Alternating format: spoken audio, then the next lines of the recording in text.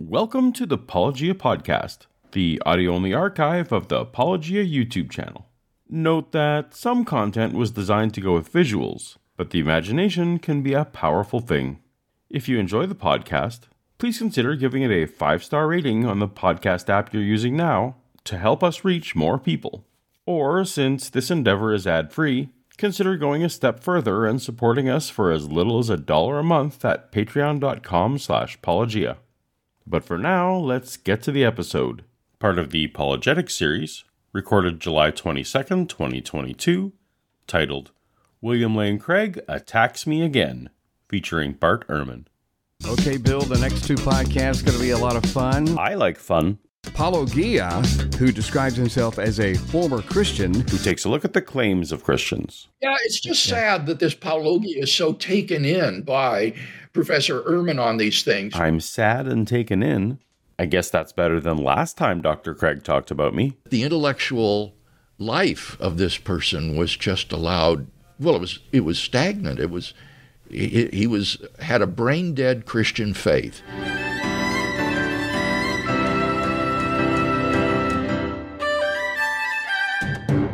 Welcome to Apologia, where a former Christian takes a look at the claims of Christians. And once again, we're going to need the help of renowned New Testament scholar, Dr. Bart Ehrman. I had to come back, yeah. Bart has an upcoming course that we're going to talk about later on. But first, we're going to address a critique to our video collaboration called Historian Has New Resurrection Evidence. Are you familiar with this young, up-and-coming Christian scholar named William Lane Craig? Up-and-coming? He's been around forever. We've got a bit of a complicated setup for today's episode, so we're going to need a recap. Let me explain. No, there is too much. Let me sum up. It all started with resurrection scholar Gary Habermas. Dr. Craig Gary Habermas appeared on Bertuzzi's podcast. It's going to be a really exciting episode because I don't even know what he's talking about. Well, some of the things that Gary said weren't really that new, right?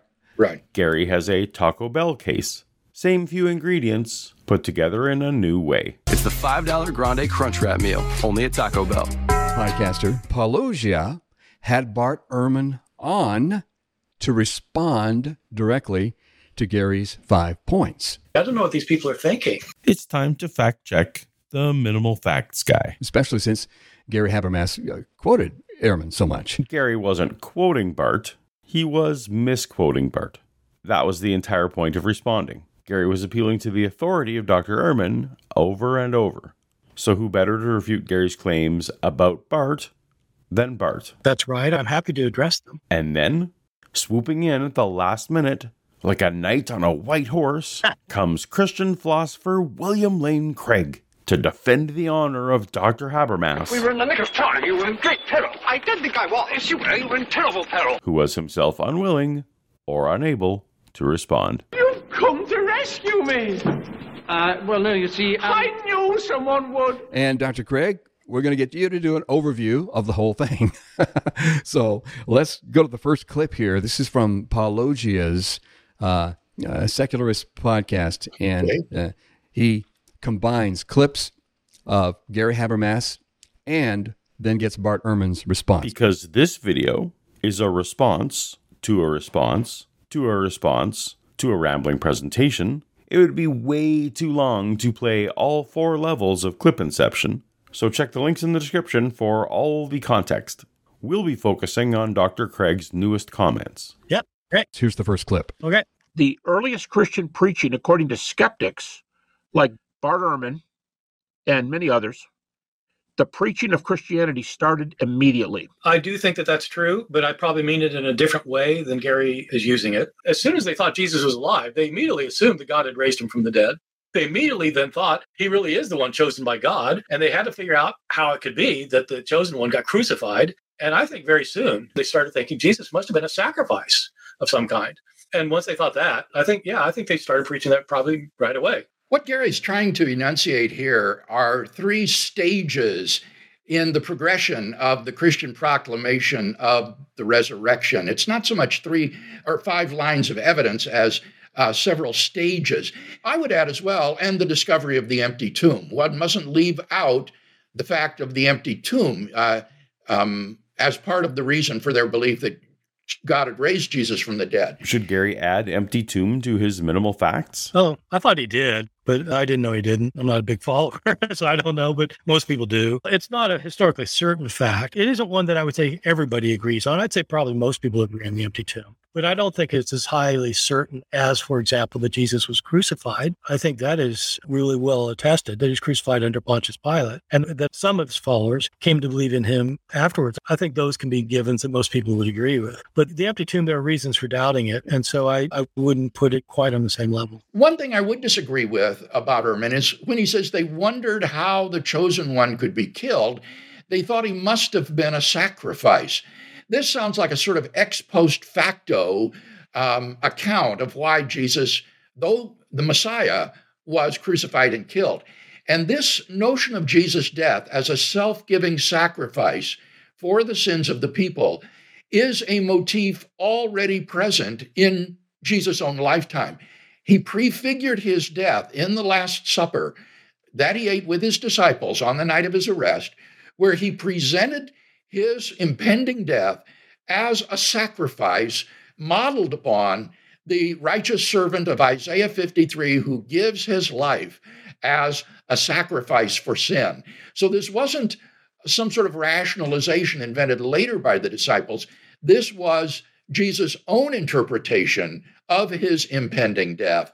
And it was his resurrection from the dead that convinced the disciples that, in fact, he was God's chosen one, despite the humiliation of his crucifixion. I think it's the only defense. And of course, it's not like he's coming up with this kind of new philosophical perspective. This is what people have thought for 2,000 years. And so, yes, Jesus does predict in the Gospels that he is going to die for the sins of the world. That's absolutely right. The question is that historically reliable information or not? That's the question. And if you believe that the Bible is the inspired, inerrant Word of God, as I believe William Lane Craig does believe, if you believe that, then there's no debate. There's nothing to debate. And so you don't need theology anymore. You just read the Bible.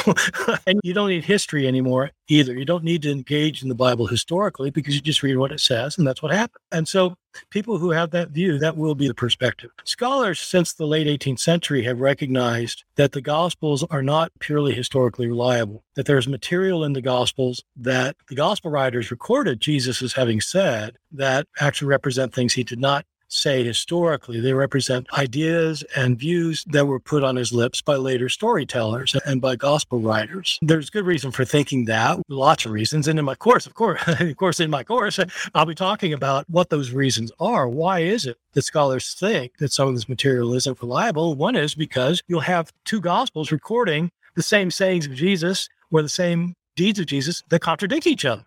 And is fully knowledgeable of Aristotelian logic, William Lane Craig will realize that if there are two contradictions, they both can't be true. One can be true and the other possibly both can be false. And so scholars have thought, based on contradictions and lots of other things, that there are a number of things in the Gospels that do not actually go back to the historical Jesus. Fair enough. And the question is, which ones? And it is widely thought among scholars, that historical scholars, not evangelical theologians, but among historical scholars, that these predictions of Jesus that he's going to die for the sins of the world represent what later Christians assumed he must have thought. The later Christians knew that he was the Son of God. He was divine, came down from heaven, knew everything. And so he wasn't taken by surprise on Good Friday. He knew this was going to happen, and he knew why it was going to happen. And so they explained that in the Gospels by putting it on his lips. And so it's absolutely in there, yes. But there are very good reasons for thinking Jesus himself didn't say these things. Okay, and here's the next clip. Now some fragments have been discovered. They're not New Testament. They're not inspired. But it's a little book that may only be 25 years after the Gospel of John. It's really early. And it's called the Gospel of the Hebrews. And it only exists in a few fragments. Guess what one of the fragments is? Jesus appearing to his brother James. This is really cool. I don't think Gary wants to put too much weight on the Gospel of the Hebrews. If he's really talking about what I think he's talking about, the Gospel of the Hebrews has a very Gnostic orientation to it. And so if you credit it for some of its information that is satisfying to you, doesn't it mean you have to credit it with the other things it says about Jesus? You just can't pick and choose these things. Here I come down somewhere between Habermas and Ehrman, but I was really surprised to hear Gary appeal to the Gospel of the Hebrews as vindication of this appearance claim. I don't think anybody thinks that this is a historically accurate account of the appearance to James. I mean, quite the contrary. By then, people were well aware of the name in Paul's list of eyewitnesses in 1 Corinthians 15. Then he appeared to James, then to all the apostles.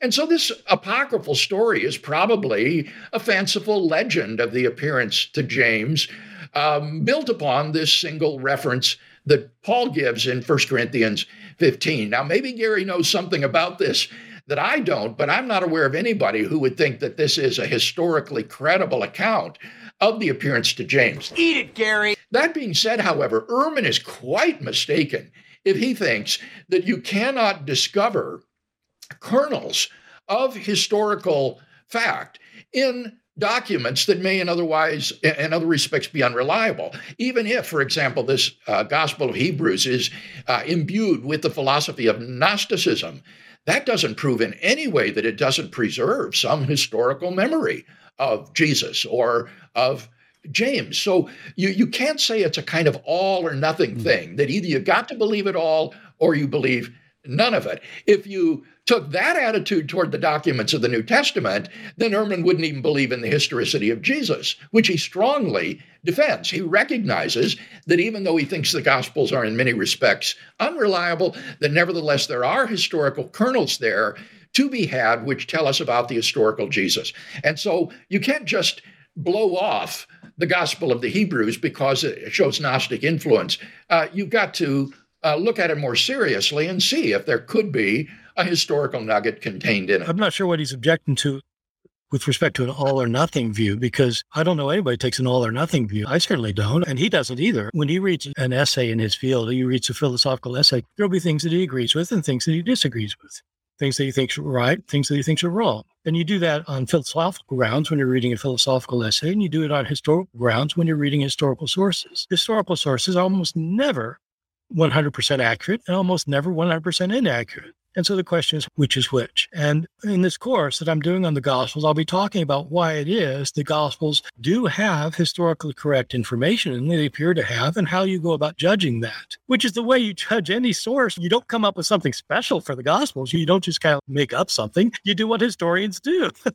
Historians study their sources in certain ways, and they have certain criteria for deciding what's probably likely to have happened in the sources and what's not. Which, if Dr. Craig had listened carefully, was Bart's criticism of Gary's analysis, not some advocation of all or nothing historical method.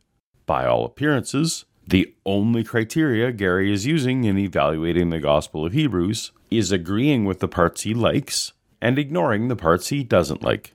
That's not how history is done. The Gospel of Hebrews we just have in fragments. We have a few quotations of it in some church fathers. And in principle, there's no reason to reject it offhand. You look at what it says, you look what it records about Jesus, and you treat it like any other historical source. You evaluate it in light of other sources, in light of other information that you have, and you determine whether this particular bit of it is historically accurate or not. So I think you treat every historical source the same way. It's probably a good time to give some details for that seminar you mentioned. So it's on the Gospels of the New Testament, Matthew, Mark, Luke, and John, and we're calling it the Unknown Gospels because even though they're probably the most widely read books of the Bible, most people don't really know what experts have said about them over all these years. And so the course will be trying to explain in simple layperson terms what scholars have found out about these books. We're talking 8 30-minute lectures, 4 hours of prepared content covering topics like how historians understand the Gospels differently than most lay readers. Are they historical accounts or theology or both? Are they based on eyewitnesses? How to explain the vast similarities and differences? And many more questions that most never really think about. And it doesn't matter if you're a believer or a non-believer or something in between. Virtually our only source of information about Jesus would be the Gospels, Matthew, Mark, Luke, and John. Jesus is worshipped by over 2 billion people in the world. So if you don't know about what the Gospels are all about and whether they accurately portray Jesus, whether they record what he really said, if they record what he really did, if you don't understand what they are, where they come from, or what they say, then I'd say it's pretty important. If you sign up by August 5th, you also get to be a part of the live Q&A where Bart answers class questions.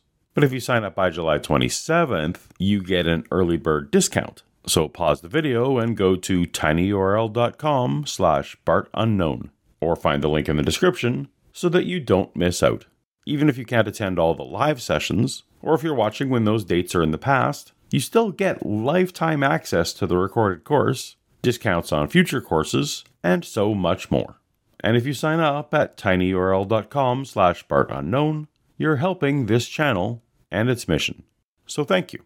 In this next clip, they get into the creeds. Let's go to that now. Because the early creeds say so. And we know they're early. Critics date these things to the 30s. Critics do. Bart Ehrman says over and over and over that they're in the 30s. No.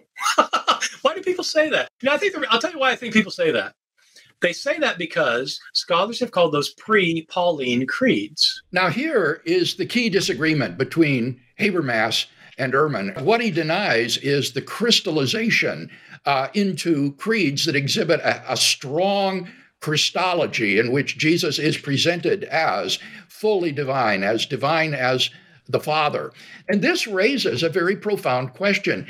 Christopher Kaiser puts it this way. He says, how could deity Christology arise among pious Jews whose tradition consistently opposed the exaltation of any living human being to equality with God?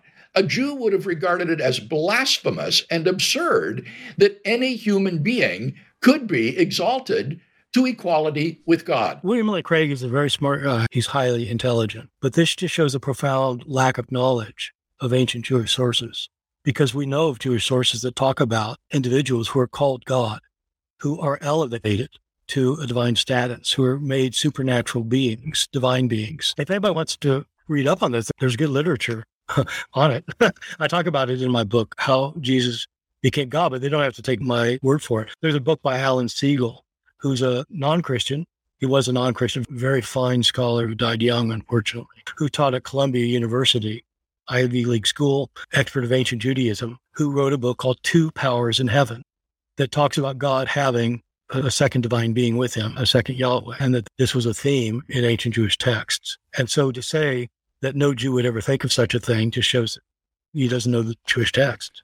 By the way, Bill, I've got to give Paulogia credit for creativity. This cartoon Bart Ehrman looks just like him. It's a unique way of presenting this material. Yeah, it's just sad that this Paulogia is so taken in by Professor Ehrman on these things when the wide consensus of scholarship is quite in the other direction. It depends what you mean by consensus. Probably the majority of scholars of the New Testament are conservative Christians, evangelical Christians. And the views that Dr. Craig has would be pretty much in line with what many of them would think. Scholars who are not religiously committed to the text of the Bible as the inspired, infallible Word of God, but who are interested in approaching the text historically. This has been the move of scholarship since the 18th century, and it is a move of scholarship not just among crazy agnostics and atheists, but it's the view of scholarship among most Christian scholars, virtually all Christian scholars who are not personally evangelical. My training, for example, was at Princeton Theological Seminary, which was training Presbyterian ministers. All of my friends, virtually all my friends, became Presbyterian ministers and served the church as Presbyterian ministers. And the material I present is material, most of which I learned in seminary. And this is the kind of material you will hear. You will learn these kinds of historical critical views if you go to Harvard or Yale or Princeton or Chicago or Duke or Emory or Vanderbilt. So every major university that's not an evangelical, so not Houston Baptist where he teaches, but Kansas University, UCLA, any of the Ivy League schools, any of the major state schools in the country, Florida State, any teach this material. So it's a little bit hard to say that it's fringe. My textbook on the New Testament, which takes these views, is the most widely used book in the college market and has been for over 20 years. It may be fringe among the people that William Lane Craig hangs out with, a Houston Baptist or in his church, but it's certainly not fringe in the world of scholarship. Romans 10:9. If you confess with your mouth that Jesus is Lord and believe in your heart that God's raised him from the dead, you'll be saved. If you confess with your mouth that Jesus is Lord, and it's like Paul saying, and by the way, by Lord, I mean Jehovah. No. Paul did not think that Jesus was Yahweh. This idea is being passed around in evangelical circles, and I think, oh my God, this is so wrong. Paul did not think Jesus was Yahweh. Look, you can't use this Joel thing. Paul didn't read it in Hebrew. He's reading in Greek. It's Kurios. Jesus is Kurios, and Kurios said so. No, you can't do that. Here, Bart really misrepresents the point that Habermas, as well as Hurtado, Bauckham, and many others are making. no one is claiming that Paul thought Jesus was numerically identical with Yahweh. There are two persons who have equal claim to being God. And so in the New Testament, in order to avoid the confusion between the Father and Christ, the Son, usually the Father is referred to as theos, the Greek word for God. Theos usually denotes the Father. But the New Testament Christians picked up the word kurios, Lord, which is the name of God in the Old Testament, and they applied that to Jesus. So that their doctrine was there's one God the Father and one Lord, Jesus Christ, and they would use Old Testament proof texts about Yahweh and apply them to Jesus. So this is one of the strongest indications of the worship of Jesus as God in the early church. But I think it's clear that Barth is just confused if he thinks that those who defend a high Christology are saying that God the Father and God the Son are the same person. That's incorrect. They are the same God, but they are two persons. No, I'd say that's an unusual interpretation. I don't think it's true.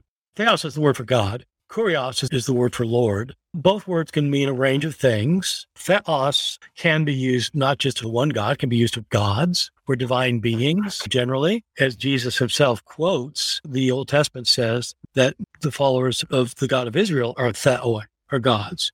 Ye are gods.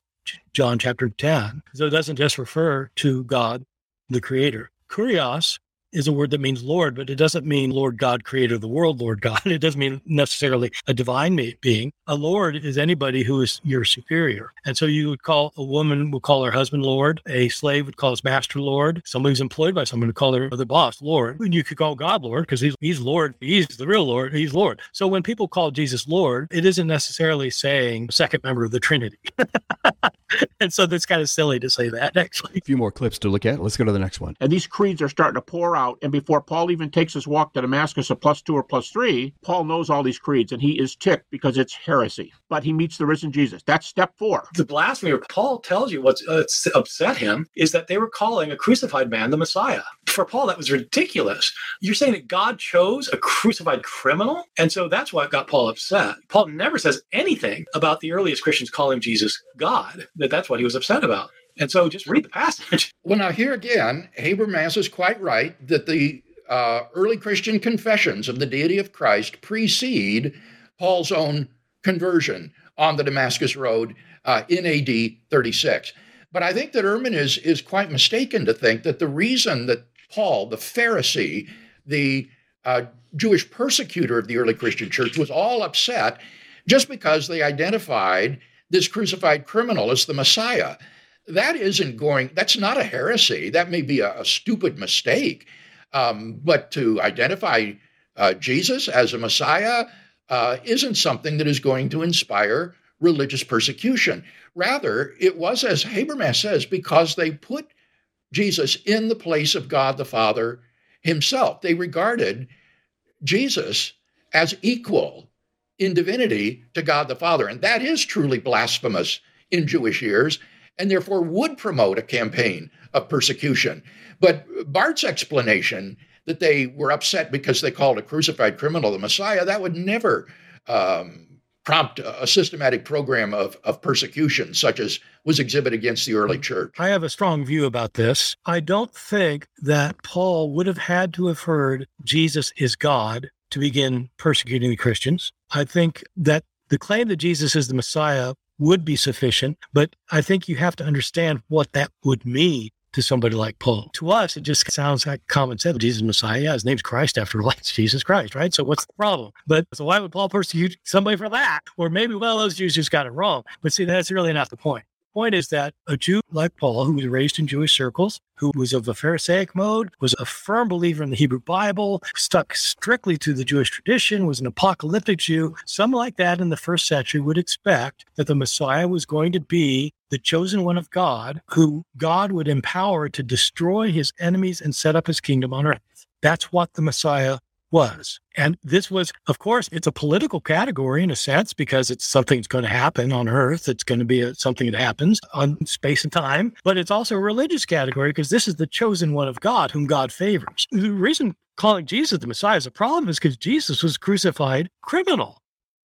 This is the opposite of what the Messiah was supposed to be. This wasn't somebody favored by God. This is somebody who was under God's curse. He got tortured to death publicly. And to say this guy is the Messiah, and so for the kind of gut-wrenching value of that, it'd be like saying, I don't know, it's like what? Saying that David Koresh, the leader of the Branch Davidians, who's killed by the FBI, that he's the son of God who created the universe or so. I don't know. I mean, it's like, really? Are you nuts? Yeah, that's what I think. So I think that actually calling Jesus Messiah was a very big deal for a first century Jew. Not like it would be for today, because it just seems like he's Messiah, that other one's Messiah. It's just a mistake, right? No. It's not a crucified man. All right. Next clip. And the fifth one, Bart Ehrman says this may be the biggest argument in the early church for proving who Jesus is. Paul goes to Jerusalem. Do you remember Galatians chapter 1, which critics accept? Galatians is a book you can preach. Paul could not have gone there. Even the critics say this. Paul could not have gone there for 15 days and not discussed the gospel with the other two eyewitnesses. I mean, people infer that, they must have talked about what happened on Easter morning. I don't know what they talked about. What Paul says they talked about is whether it was legitimate to spread the gospel to the Gentiles without making them become Jews. He says nothing about them talking about what happened on the day of the resurrection. So you can infer that, but it's nothing I would ever say. It's not what Paul himself talks about. And I think that it is fanciful to think that they did not talk about whether or not Peter and James had seen Jesus risen from the dead, just as Paul claimed to have seen him on the road to Damascus. Fanciful. So he thinks it's fanciful not to accept something that is stated nowhere. So he's taking a position that is nowhere stated in any source from antiquity. And he says to disagree with him is fanciful. I don't think it's fanciful. I think it might be a different opinion. I don't know whether they compared resurrection appearances. I wouldn't be surprised if they compared resurrection appearances. I don't know if they did. He met with Cephas and James, and he himself says that Cephas and James saw Jesus. And so I wouldn't think that it's outlandish to imagine they talked about it. I do think, though, that their meeting wasn't to sit around to talk about the historical Jesus or his resurrection. Paul tells us why he was meeting with these people. He wanted them to sanction his mission to the Gentiles. And his mission to the Gentiles had to do with whether these Gentiles had to become Jewish or not, whether they had to start, whether the men had to be circumcised, or whether they had to keep kosher, whether they had to keep Sabbath, whether they had to do these things in order to be followers of Jesus. And Paul says that's what they talked about. Now, I think it would be fanciful to say they didn't talk about that, because our one source says that is what they talked about. In fact, both our Acts also says that. So that would be fanciful. But it's not fanciful to say that they didn't talk about something that none of our sources says they talked about. Yeah, you would think. Let's go to the next clip. The creeds begin, and they are bombastic. Jesus existed before he was born. He received every knee will bow, every tongue will confess. He was worshipped. He sat on the right hand of God. He shared the nature of God. Philippians 2:6, Hebrews 1:3. Formalized creeds. There's no evidence of formalized creeds before 36. What would be the evidence? The creeds we have are in Greek. There's something to suggest that Romans 1, 3, and 4 was maybe an original Aramaic composition, but it doesn't have a high Christology. It's the whole point. It has an adoptionist Christology.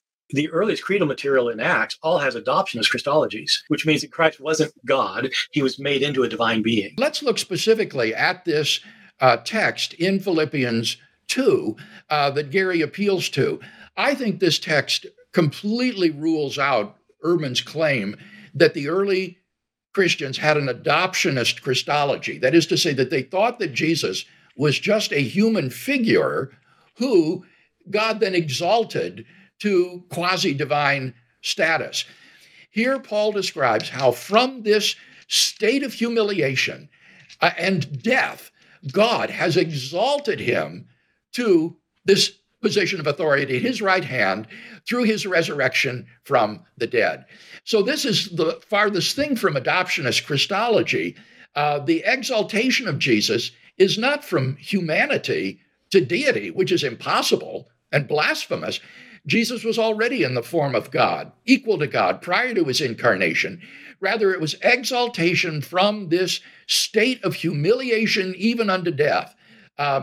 that God had glorified him then in heaven and made him Lord of all. That's an interesting idea. So it's referring to the poem in Philippians 2, where Christ starts out that he's in the form of God, but he doesn't regard equality with God something to grasp after. And so he empties himself and becomes a human, and he takes on the form of a servant, and he suffers even on the death of the cross. So that's the first 3 verses of it. And then verse 9 says, therefore God has highly exalted him and bestowed upon him a name that's above every name, that at the name of Jesus every knee shall bow and every tongue shall confess that Jesus is Lord. So the word in Greek actually is God hyper exalted him. Hyper exalted him. It isn't just he exalted him, it's hooper.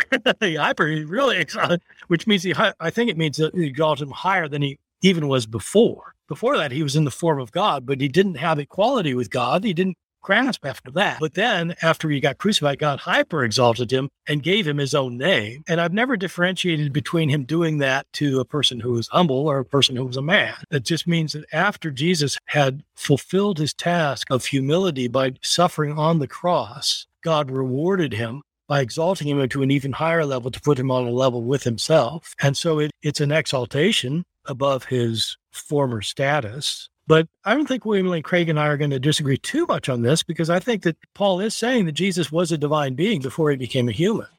And where Craig will disagree probably is he thinks that he was already maybe at the level of God, but I don't think so. And there are debates about the Greek involved, this whole thing. But it's clear that he's a human at one point and God exalts him, and it is exaltation. But it's an interesting passage because it's both the idea that a God becomes mortal and that the mortal becomes divine, because some of the early Christians thought that Jesus was immortal and became divine, it's exaltation, and others thought he was a divine being, became mortal, that's an incarnation, and Paul's got them both in this one thing. It's a really fascinating passage. So I think you can get around it. It's an exaltation. That's what it says. He exalted him. Bill, let's go to the last clip. I have no qualms with people believing in the resurrection, because it's a religious belief. But don't tell me it's history.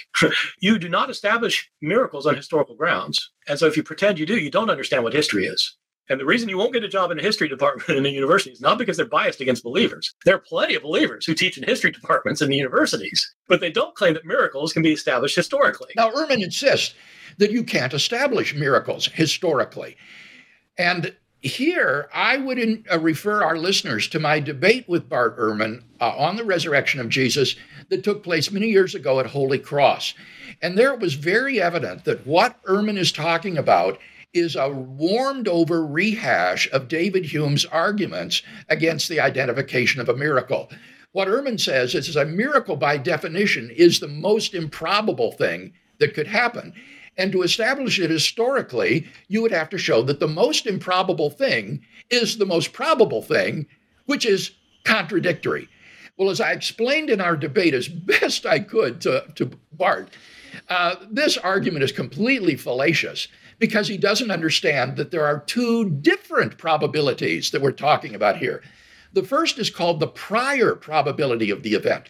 Prior to considering any evidence for the event, what is the probability of one's hypothesis? And that could be quite low. The second probability then is the posterior probability of that hypothesis given the specific evidence. And that probability might be extremely high. Given the evidence, that hypothesis might indeed be the most probable thing that happened, even though prior to looking at the evidence, that hypothesis seemed pretty improbable. So Ehrman's argument here is absolutely hopeless. It's just very clear he doesn't understand the probability calculus or the historical argument for Jesus' resurrection. Yeah, probably. Historians don't deal with posterior probability because historians will acknowledge that something really strange happened. Oh my God. Who would have expected that? And historians realize that if you're just using statistical probability, everything is completely 20 years ago, what would be the probability that I'd be sitting right in this particular place that I am, speaking to you, sitting right? It wouldn't be in 1 out of trillions. It'd be like, so everything is improbable. But there's nothing that makes that so improbable that it couldn't have happened. And there are some things that are more improbable than others. So it's really more probable that what we're doing right now has happened than that this happened while I am actually stationed on Venus And what you're seeing is my house behind me that I constructed on the planet Venus. That would be improbable to a point where you'd say, yeah, I don't really think so. And miracles are that kind of improbability. It's not that they would be technically impossible, because I don't know what that would even mean, but it would be that level of high improbability. And so to say that it's more probable because it happened, well, from a posterior point of view, look, it happened, so it's more probable it would have happened. Okay. So fine. He can play with the philosophical theories all he wants, but he's clearly not being a historian. I'd like him to cite some historians of World War I who do that, or do any kind of history other than the one he's interested in. And Bill, don't be surprised if a cartoon version of yourself shows up somewhere on YouTube shortly. Probably. We don't actually illustrate apologists. Though, if Dr. Craig wanted to come on to refute Ken Ham on evolutionary theology, I could probably make an exception. But more importantly, if you haven't signed up for Dr. Ehrman's Unknown Gospels course, go to tinyurl.com/BartUnknown today for the best deal on insider lessons from a renowned scholar. Okay, well, thank you. Great questions. I enjoyed it. If you want to see more team-ups with myself and Dr. Ehrman, tap on the playlist on screen now, and I'll see you over there. Okay, thanks, Paul. Later. See ya.